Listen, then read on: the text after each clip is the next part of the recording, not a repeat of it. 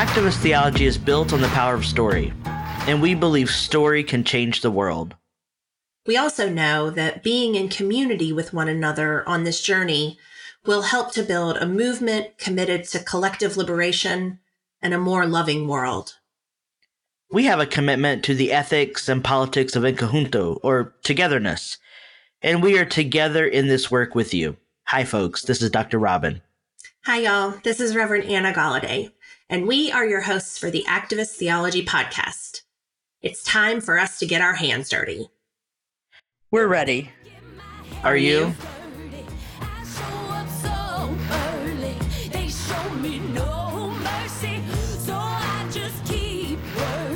Hey there, Dr. Robin. Hey, Pastor. How are you?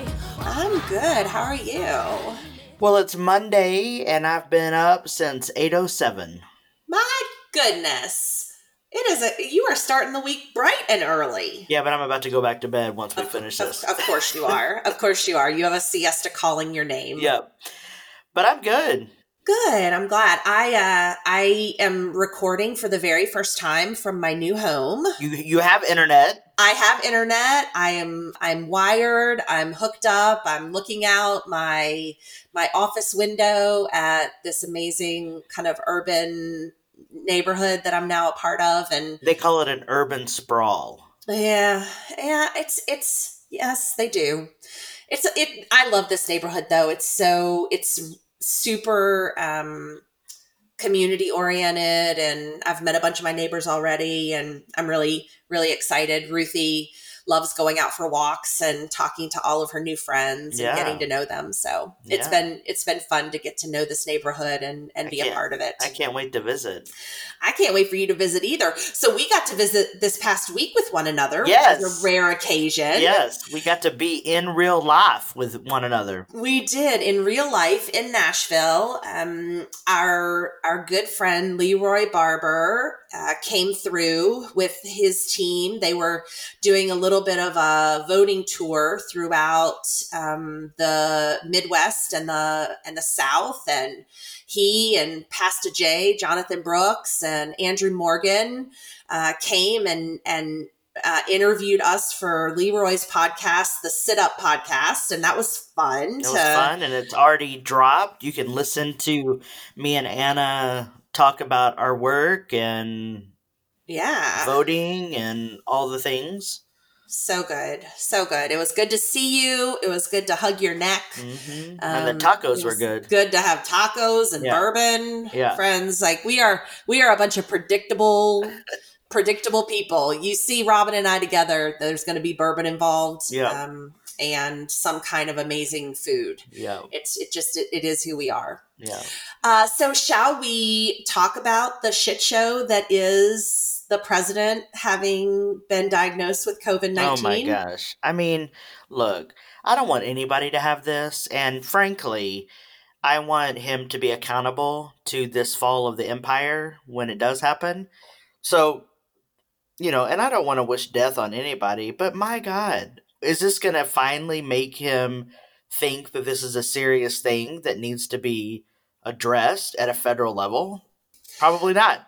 Yeah, I don't want to wish ill on him either. I've also had, even as a pastor, I've had a really hard time praying for him, like sending good wishes into the universe for him. He has done so much harm to so many people, and my capacity to wish him well is or my capacity to listen to others ask me to wish him well is the ultimate in gaslighting. Yeah. We don't pray for our oppressors to keep oppressing us. We pray for them to have a change of heart. So will I pray for him to get well? Only if his heart softens and changes in the process. Like, I don't have time for that shit. I don't have time to just, be the better human and pray for him to keep harming the people that I love the most. That's not what, working against the oppression of people is all about. Yeah, I've been thinking a lot about just the cultural pain that exists right now. And for all of those people who are experiencing cultural pain, certainly black and brown folks, what it's like to see him sick and in the hospital, um, how that is another fold of cultural pain, you know? But we're getting mixed messages from the White House about his condition, and so we don't know who to trust, what to trust. I mean, it's similar to every other scenario that has Yes. involved him over the last 3.5 to 4 years. Yeah, I think I mean, everything about this is frustrating to me because he is taking advantage of a healthcare system that is at his disposal simply because of his position and his privilege. Right. And yet, so many Black and brown and indigenous folks died during this pandemic because healthcare was not at their disposal, at the Right. ready. And I mean, and it isn't just about the pandemic; it's about healthcare in general.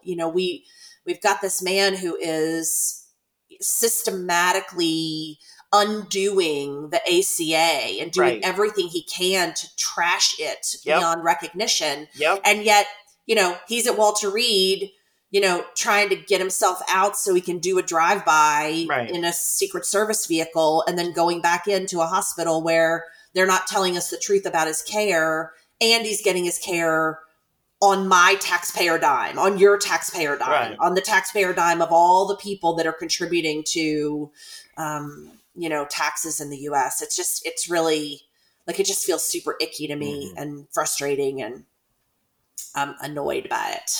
Yes. Likewise. So we are really grateful today to have a fabulous guest with us. Who we had to reschedule because they went on vacation, and we were like, we are waiting for you. We are going to wait for you to get back from vacation. We're going to rebook with you because I'm convinced that I'm related to this person. Well, you can talk about it with them when they're on here. I am convinced I'm not. Well, but you don't share the same name. That's correct. I don't. That's my only evidence. That's true. It's true. So we are really grateful that today Angela Henderson is joining us here. And Angela is a part of an organization called Southerners on the Ground, which is also known as SONG. Southerners on New Ground. Southerners on New Ground. Thank you for that correction. Otherwise known as SONG.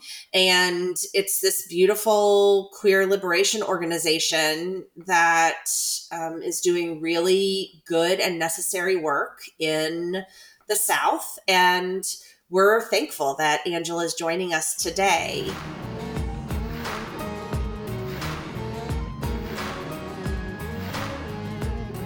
Angela Henderson, welcome to the Activist Theology Podcast. Hey, everyone. Thank you so much for having me. I'm glad to be here. Thanks so much. I'm so glad that we rebooked and are having what I'm calling family time with a distant relative. All right. We got to check that ancestry. That's right. That's right. I do have like 5% from West Africa. Okay. Well, then it may be the case. but most of my family comes from Mexico, Nuevo Leon. Do you have any connection there? What was the last name on Nuevo Leon. Nuevo Leon? No, I haven't. Not that I know of. I need to do more of that work. Okay. Well, so we're gonna have to wait a little bit longer to find out if we're distantly related. We will. Angela, why don't you tell us a little bit about the work that you do with SONG, how you arrived at that work, if you were to share the story of your becoming into this work of liberation, what would you tell our listeners got you to where you are now? Gotcha. Short and sweet question. I think that, well, first I'll just say, like I said, my name's Angela Henderson, and I'm calling in from Nashville, Tennessee. And, I'm someone who's born and raised in the South and predominantly grew up in Nashville and in the suburbs of Nashville as well. And so, how did I come into this work? Long story short, it was a long process, and it's still going. Um, but I see myself as a major nerd, as a lifelong student, um, as someone who's coming into uh, socialism and figuring out what that means for the work.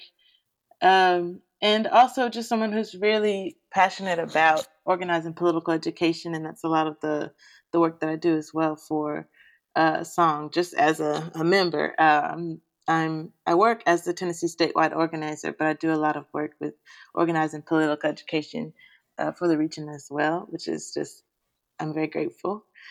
Um, and I think that my story for coming into movement is really I kind of had to spend a lot of time, observing and listening, studying, questioning, as we all have to do.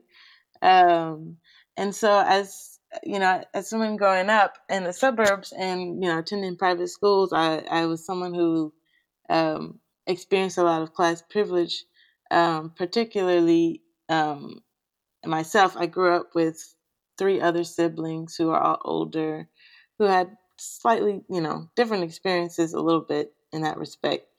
Um, but I ended up going to school at Yale, and so I was in this intensely polarized class environment, a predominantly white institution, a lot of day-to-day racism, and then also colleges tend to be these bastions of like sexual violence, homophobia, transphobia.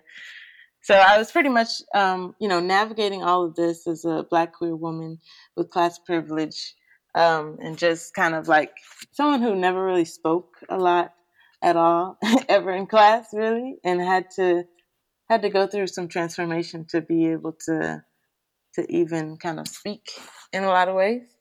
Um, but I think that one transformative experience for myself was in the fall of 2015.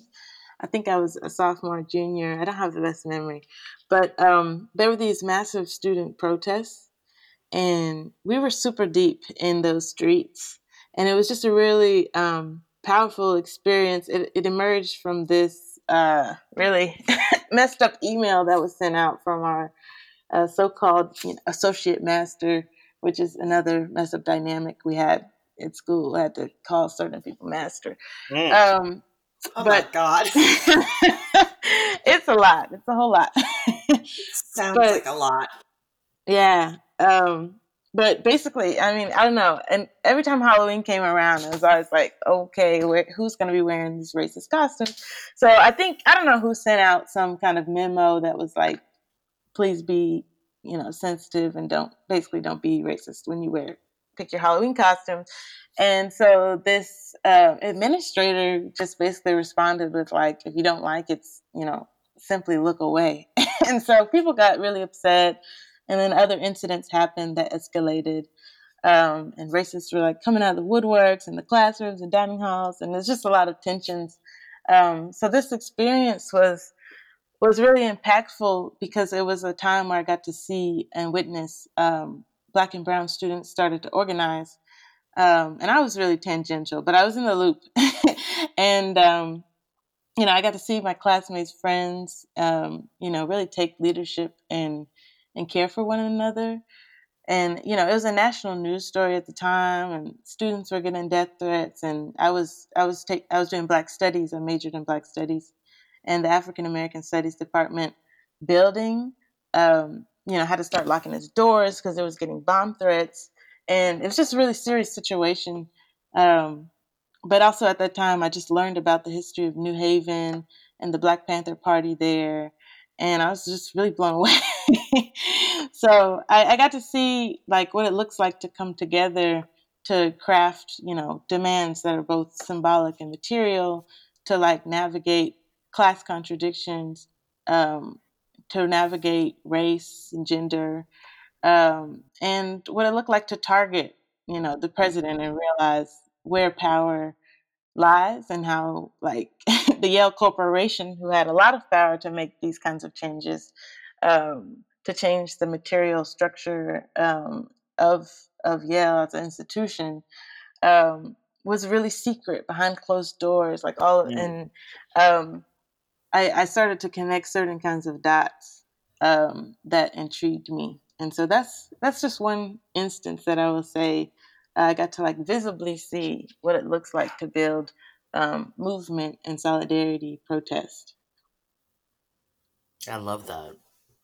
And to do it at a place like Yale, I mean, which is such, it's just riddled with complexities as a person who has faculty colleagues at Yale and um, has known students from Yale. Yeah, super fucked up. Yeah, best way to put it. That we say that word on this podcast, by the way. So Okay, I was there, wondering. yeah, there's no filter. You can say whatever the hell you want to say. We are listed as explicit on all the channels. So bring Explicit. yes, girl, explicit. All right. So bring your most radical politics and language. We are here for it. Okay, gotcha. And so if I hear what you're saying, you began to kind of understand the intersectionality of politics and race and movement work while you were in Connecticut, and then you found your way back home, back to Nashville. And at what point did you say to yourself, like, this work is as important here in the place that I call home as it is in the place where I, was embedded in academia? Did Nashville seek you out in a way in this work, or did you seek out the work in Nashville once you found yourself back in the South? Mm-hmm. Well, I gotta say that when I left the South, I left with a lot of notions that I think become deconstructed um, as you kind of experience, as you broaden your experiences, and just thinking like, oh, I live in this backwards red state, and just wanting to escape that, and also develop who I was as a queer person, and I'm like, I can play rugby here. Like all of these things were happening. And so I didn't plan to necessarily come back. And so I would often go to, some of my family lives and is from Richmond, California. And so I would return there and kind of like explore different parts of myself. And those were experiencing a lot of transformation as well. But the reason I came back was because my mother was getting intense brain surgery, Mm. and I knew that I had to come back and make sure that she was okay. And I kind of like that was at the forefront of my mind, honestly. But I also came back, and I was so ready to plug into local organizing community at the same time, and from that I just learned that from seeing people on the ground. Like people have been doing this work here um, for years and years and years, and I kind of like had to check myself on that own kind of prejudice I was having about the South and invisibilizing Southern organizing work Mm. and just all of that. Yeah, which I'm a native of Texas, and when I left Texas, I did all that deconstruction in Chicago, and had very similar Mm. sentiments about their politics are backwards. There's no work being done there. And then, of course, after the 2016 election, I found myself moving back home to the South, made Nashville my home, and had known about Song for many years and knew some of the folks who organized with Song, and um, you know quickly signed up for the email list so I can know what's happening and whatnot. And you come to find out the work is real here, and there are people on the ground working for change every day. I love every May when I get a text message from Song about donating for the Black Mama's Bailout. Yeah. I always participate in that because I'm like, I would want someone to do that for me if I was in jail, to help bail me out. And what a great program that y'all have going on there. And I just love that how you're coming back to your roots. Did you ever feel like you had forgotten your roots when you got up to Yale and doing all that deconstruction? um, I don't know that I would characterize it like that, but I think that maybe there was maybe some unintentional desire to like erase, because I was Yeah, like, I don't want to acknowledge that the experiences that I've had, right. um, in a lot of different ways. And so, yeah, maybe you're right there, Yeah. right on, right there. And that coming back home, coming back to, roots and to my family and just confronting, what was here, was definitely a part of that process of, Mhm. of just, yeah, acknowledgement, Yeah. and going deeper. Yeah. That's what I've been doing since I've been back, is just digging into myself and into the roots and into the land and into the people, and figuring out, how do we build this thing that we want to see? What does that look Right. like? Right. Well, and there are so many complexities with organizing in the South. I know you mentioned it briefly, Angela. We all of us, and I'm in Chattanooga, just down the road, and so it's a this organizing um, hierarchy, if you will, that the South has perpetuated, really decenters the voice, or has historically decentered the voices of Black and Brown people, for one reason or another, whether it's validity issues or just simply a lack of understanding that organization needs to happen and be spearheaded by those that are central to the the need for liberation. But I think that one of the things, and I'm a white woman, a cis white woman in Chattanooga, doing my best every day to listen and defer to the organizers here on the ground who are BIPOC and really you know kind of taking my own need to centralize my opinion out of the work. Are you finding that that is improving in Nashville? Are you finding that there are instances where us white folks are doing a better job at getting out of the way, or do you think it's still a pervasive problem that you're seeing in organizing with a centralization of power around whiteness? Basically, what Anna is asking is, are white people getting in line behind Black and brown people? Because Right. I know I know. Yeah. the white people in my life, they still saying shit, and I'm like, now why'd you have to go and say that? That's a weekly conversation for Robin and I. Robin saying, now why'd you got to go say that, Anna? Well, I think it's a process.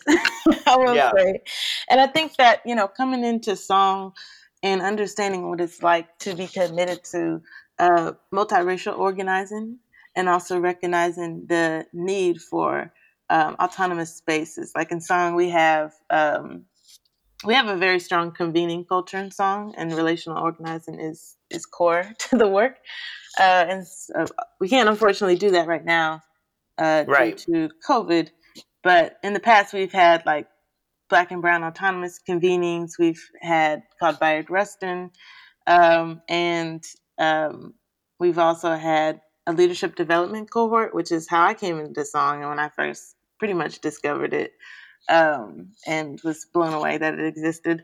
But it's a Black leadership development cohort called the Lord's Work, that brought together, when I first came in, 50 queer and trans people from all throughout the South, Black folks. And so I kind of came in mostly predominantly Black spaces within song that were created. And that's how I kind of got some, training Mhm. and developed many relationships. And so there was this core basis. And so when I come into Nashville and like plugging into the chapter work, to the Nashville chapter, um, I felt there were both relationships that I built with white people that showed me what it's like to be a comrade in that sense, and to be, you know, white as well. And I was like, okay, it's possible. It is possible. But I think that what helps is to be, um, when you are accountable, when you're organized and accountable to organization, that is for me what must be done. I think as white folks, um, to have some sort of like group that they're accountable to, and not kind of roguely acting as um, change agents on behalf of Black and Brown communities and Black and Brown liberation.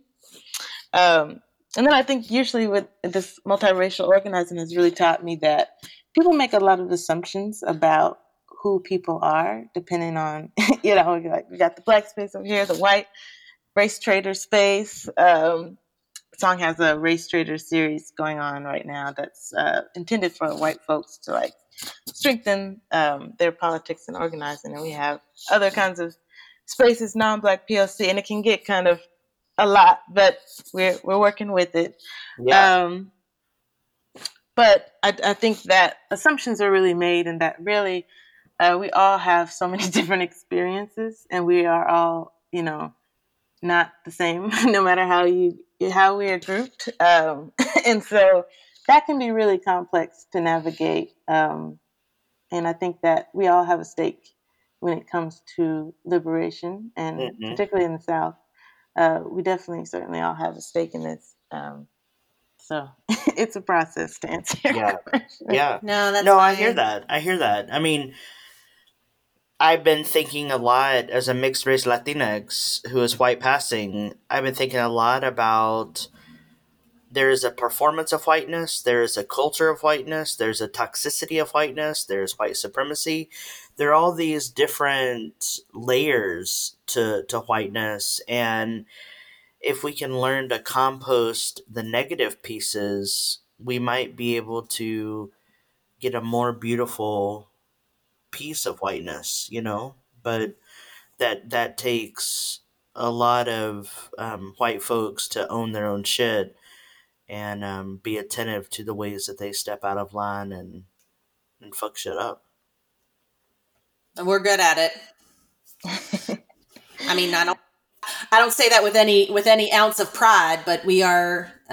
It's one of the things we're best at is figuring out how to step on toes and fuck it up for people that don't look like us. We've been doing it for generations, and we can't ever seem to get out of our own way. Um, so you mentioned a little earlier about the work you do within song around politics and kind of helping well, I don't want to put words in your mouth, but identify for us a little bit more about the work that you're doing on the ground in Nashville with song. I'd love to hear kind of Mhm. what that process looks like, or at least to get an understanding of kind of how you engage in the work on a real-time basis. Right, right. So, like I said, Song is a queer and trans liberation organization that we haven't always been abolitionists, but we are, abolitionists as well. And we see that as integral to it all. So, for the past few years or so, we've been, kind of having these in money bail and pretrial detention campaigns. And that's been what a lot of the chapter work has looked like, especially. Not all of our membership is organized in in the form of a chapter. We have like rural pockets of membership and all the rest. But the chapter work has looked like a lot of bail work, and so we've, like Dr. Robin was saying, had the Black Mamas bailout as a tactic of that to bring awareness, one, to the ways in which money bail and pretrial detention impacts our communities on the ground, to build relationships with caregivers and mothers and just folks who are pretty much locked away because they can't afford to pay bail, and also broadening it from this kind of like narrative of, you know, I think a lot of times we play into this idea of innocence and presumption of innocence, and like reality is like ain't nothing innocent about the system that any of our people are going through, and being able to put the material experience into this proper context of, we live in an empire, we live in an intensely carceral and violent state, and that our people are doing the best they can to survive. And so how are we holding our people and building power in our communities? So in Nashville, that work has looked like doing bailouts ahead of Mama's Day, and continuing that, following through with that, with case management, case services, and building community. One of my favorite things is the homecoming celebrations that we do across the South after bailouts, where Mm-hmm. we kind of just celebrate and invite Yeah. um, invite people to come celebrate with us that what has happened. Um, so that's that. And in the recent times, we did not do a bailout this year, because of COVID and feeling we wanted to pivot our campaign work towards um, like a free them all kind of demand that a lot of folks were kind Yeah. of saying free them Yeah. all. And we wanted to be, how do we be more sharp and bold in our demands, so that more people can be freed in this time where people are dying in our jails and prisons, and of COVID-19 and of complications and of lack of medical care.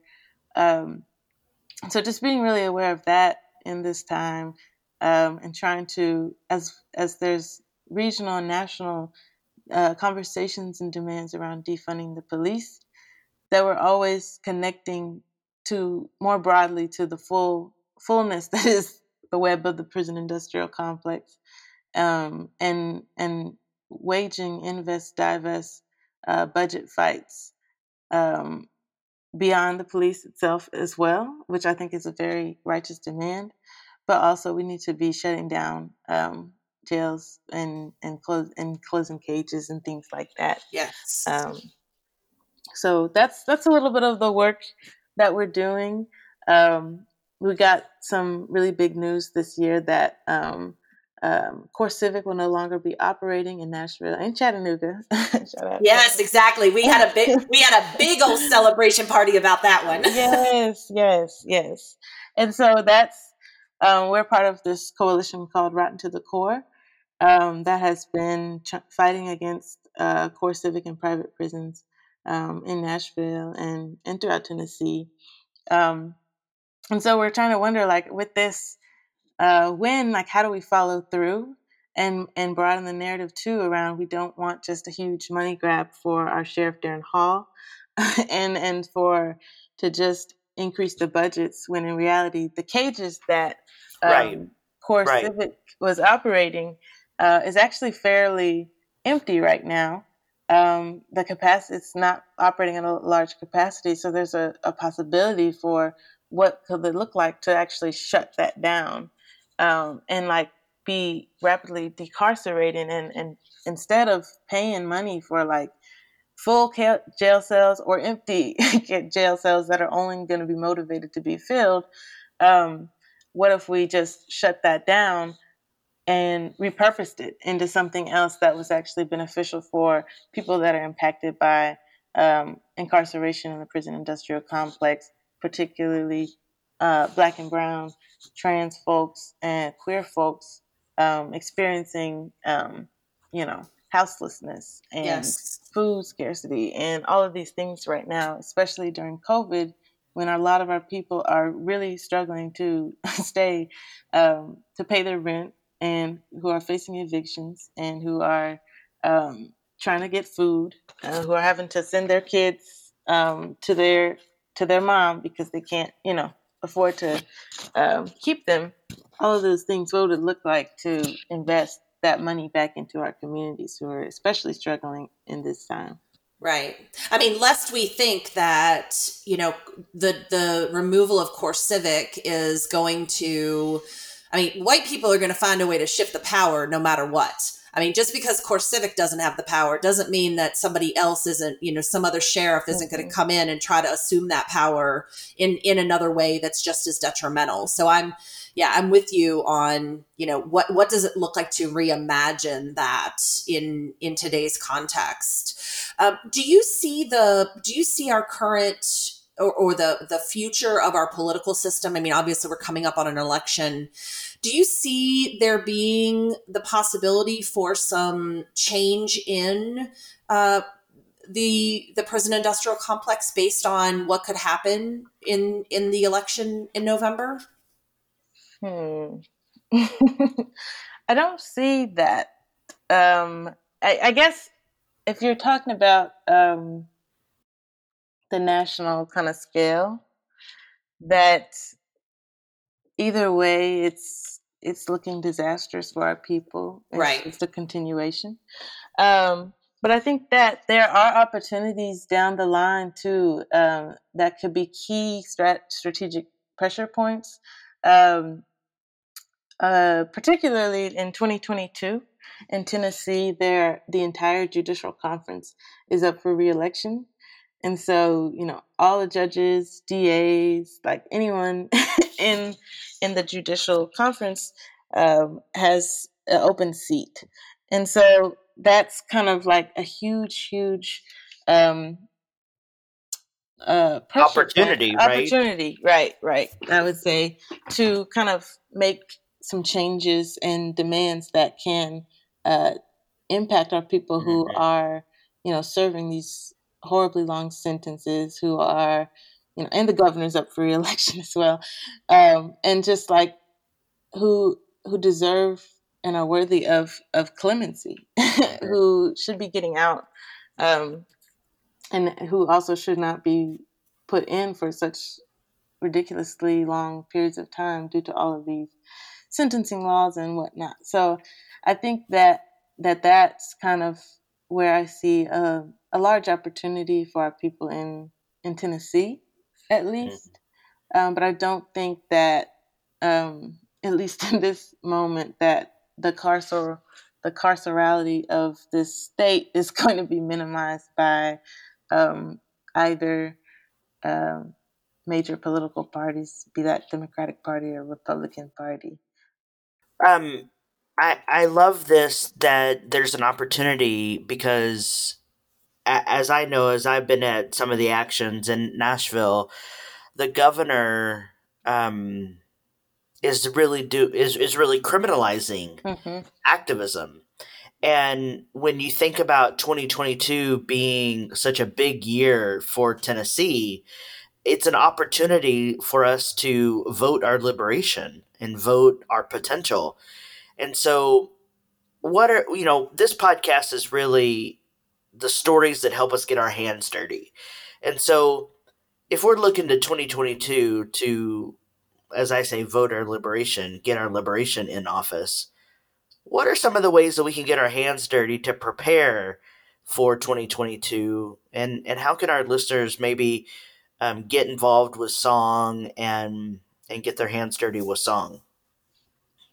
Well, I would first say, to get organized is always a good a good Yeah.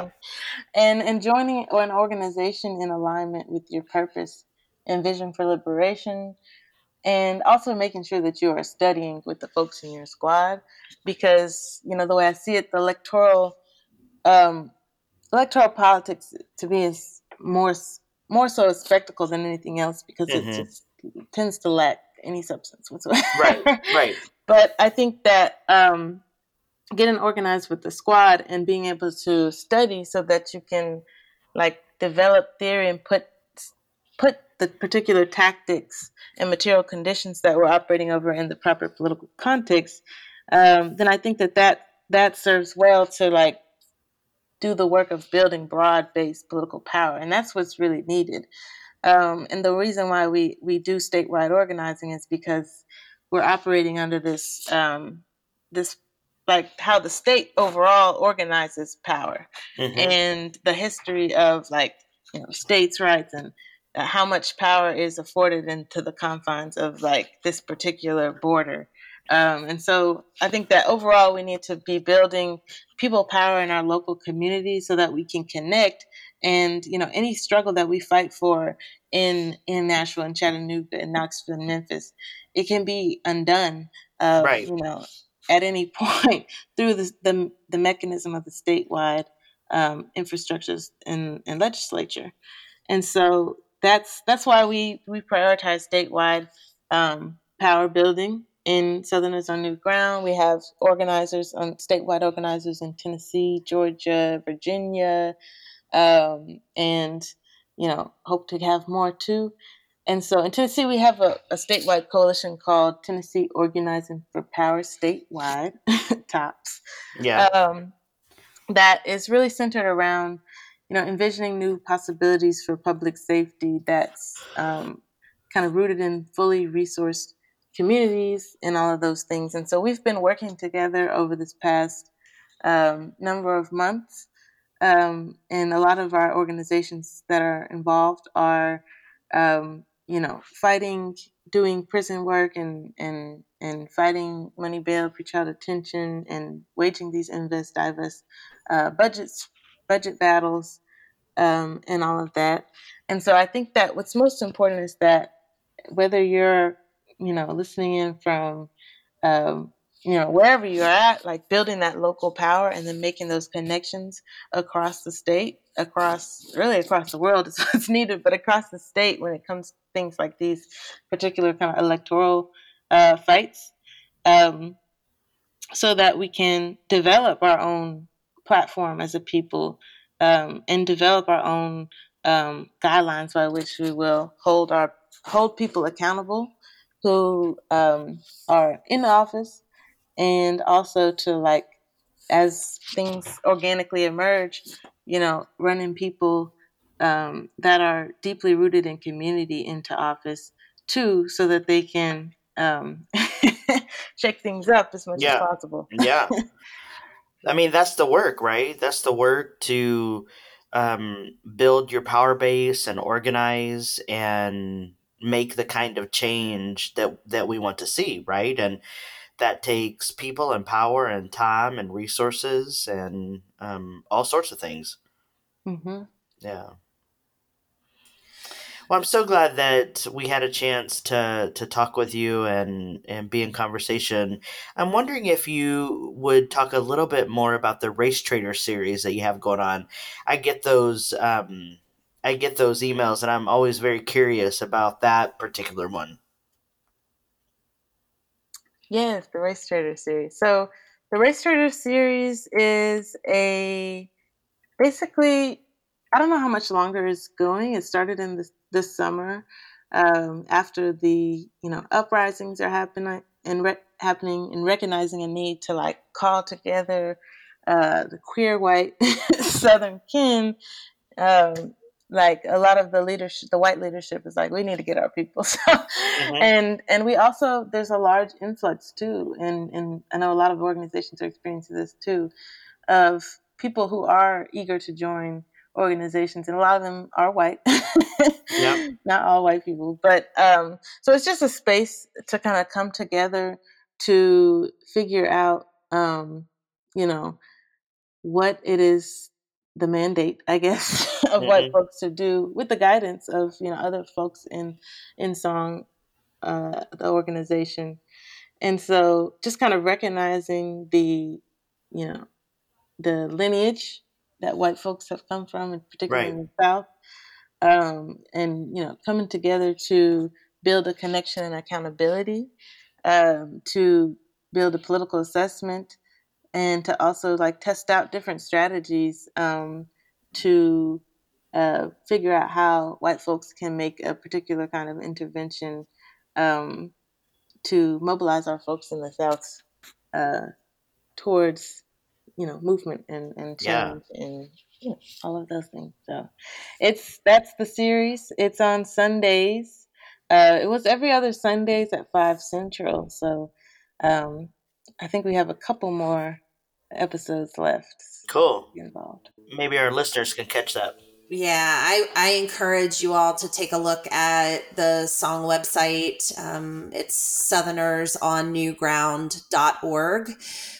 There's a wealth of information there, a ton of good content, a lot of ways to get connected. And I mean, I appreciate, as someone who, has gone through a real intentional process over the last several years of, trying to deconstruct my own whiteness and understand how it is that I'm responsible for the perpetuation of supremacy culture in the world. I appreciate organizations like Song that are willing to step into the work and get their hands dirty with white folks like me, because it is not easy work to do. And if there's one thing that I tell a lot of the white folks I'm in community with, it is not incumbent on BIPOC people to help you figure this out. But if you have the capacity to network with people that look like you and people that don't look like you will be better for it, because your understanding of divesting of your own whiteness will go farther, and it will be more rich and full if you are able to do it in community. Well, I think we did. We got another episode in the bag. I'm so grateful, Angela. This conversation was rich. It was exactly what I needed this week. Why don't you tell our listeners a little bit about how they can be in touch with you if they want to tweet you or connect with you on Instagram, or even connect with Song in more ways than I've shared with just the website? What's the best way for them to be in touch with you? Yeah, I mean, I would definitely encourage folks to go on the website, southernersonnewground.org. You can sign up to become a member, and then we'll get you involved that way. And I will plug Southerners Underground has an Insta and Twitter. I'm not quite on that level yet. Sorry, y'all. But it's at Ignite Kindred. Oh, cool. For both the Insta and Twitter, and also Facebook. What a great handle. Yeah. we love talking about Ignite Kindred. And then we also have 2 chapters in Nashville and in Knoxville. I don't know if folks are just listening from Tennessee or but we've got listeners all over. So okay. Yeah. Well, individual chapters have their own social media as well, and usually it's just Song and then whatever the city is. Cool. So definitely get plugged in that way. Very cool. Dr. Robin, we have found ourselves at the end of another amazing episode. I want to remind our listeners that Southerners on a New Ground is a place you really should check out. Go take some time, spend some time, see if there's a chapter near you, become a member. We also encourage you to keep up with what Activist Theology is doing in the world. We are launching a couple of really cool things over the next few weeks leading up to the election, and we invite you to stay in touch with us via our social media accounts to learn all the things that you want to be a part of. We're going to actually gather on election night, which is something that you all might want to take advantage of. So follow us at Activist Theology. Don't forget that activist and theology share a T. We encourage you to share this podcast. Give us some feedback on iTunes or Spotify or wherever you listen to it. We'd love to get your feedback and hear what you think about it. And Dr. Robin, until next week, we're going to continue trying to get our hands dirty and figuring out what this work looks like in the world. Trying to get free every day. All right. Again, thank you, Angela. Thanks, listeners. We will chat with you soon. And until then, let's do it. Are you looking to connect the dots between what you think and how you live? Are you looking for a more robust way to be in solidarity with the movement? Are you looking to get your hands dirty with the work of social justice? Join Dr. Robin and Reverend Anna Galladay each week as they share, reflect, and analyze on pressing social concerns. Want to help support this podcast? Go to activisttheology.kindful.com and click on podcast. And remember, activist and theology share a T. The music you hear in this episode is Hands Dirty by our friends Delta Ray. Our sound editor and engineer is Dan Medley from 10 South Sounds. So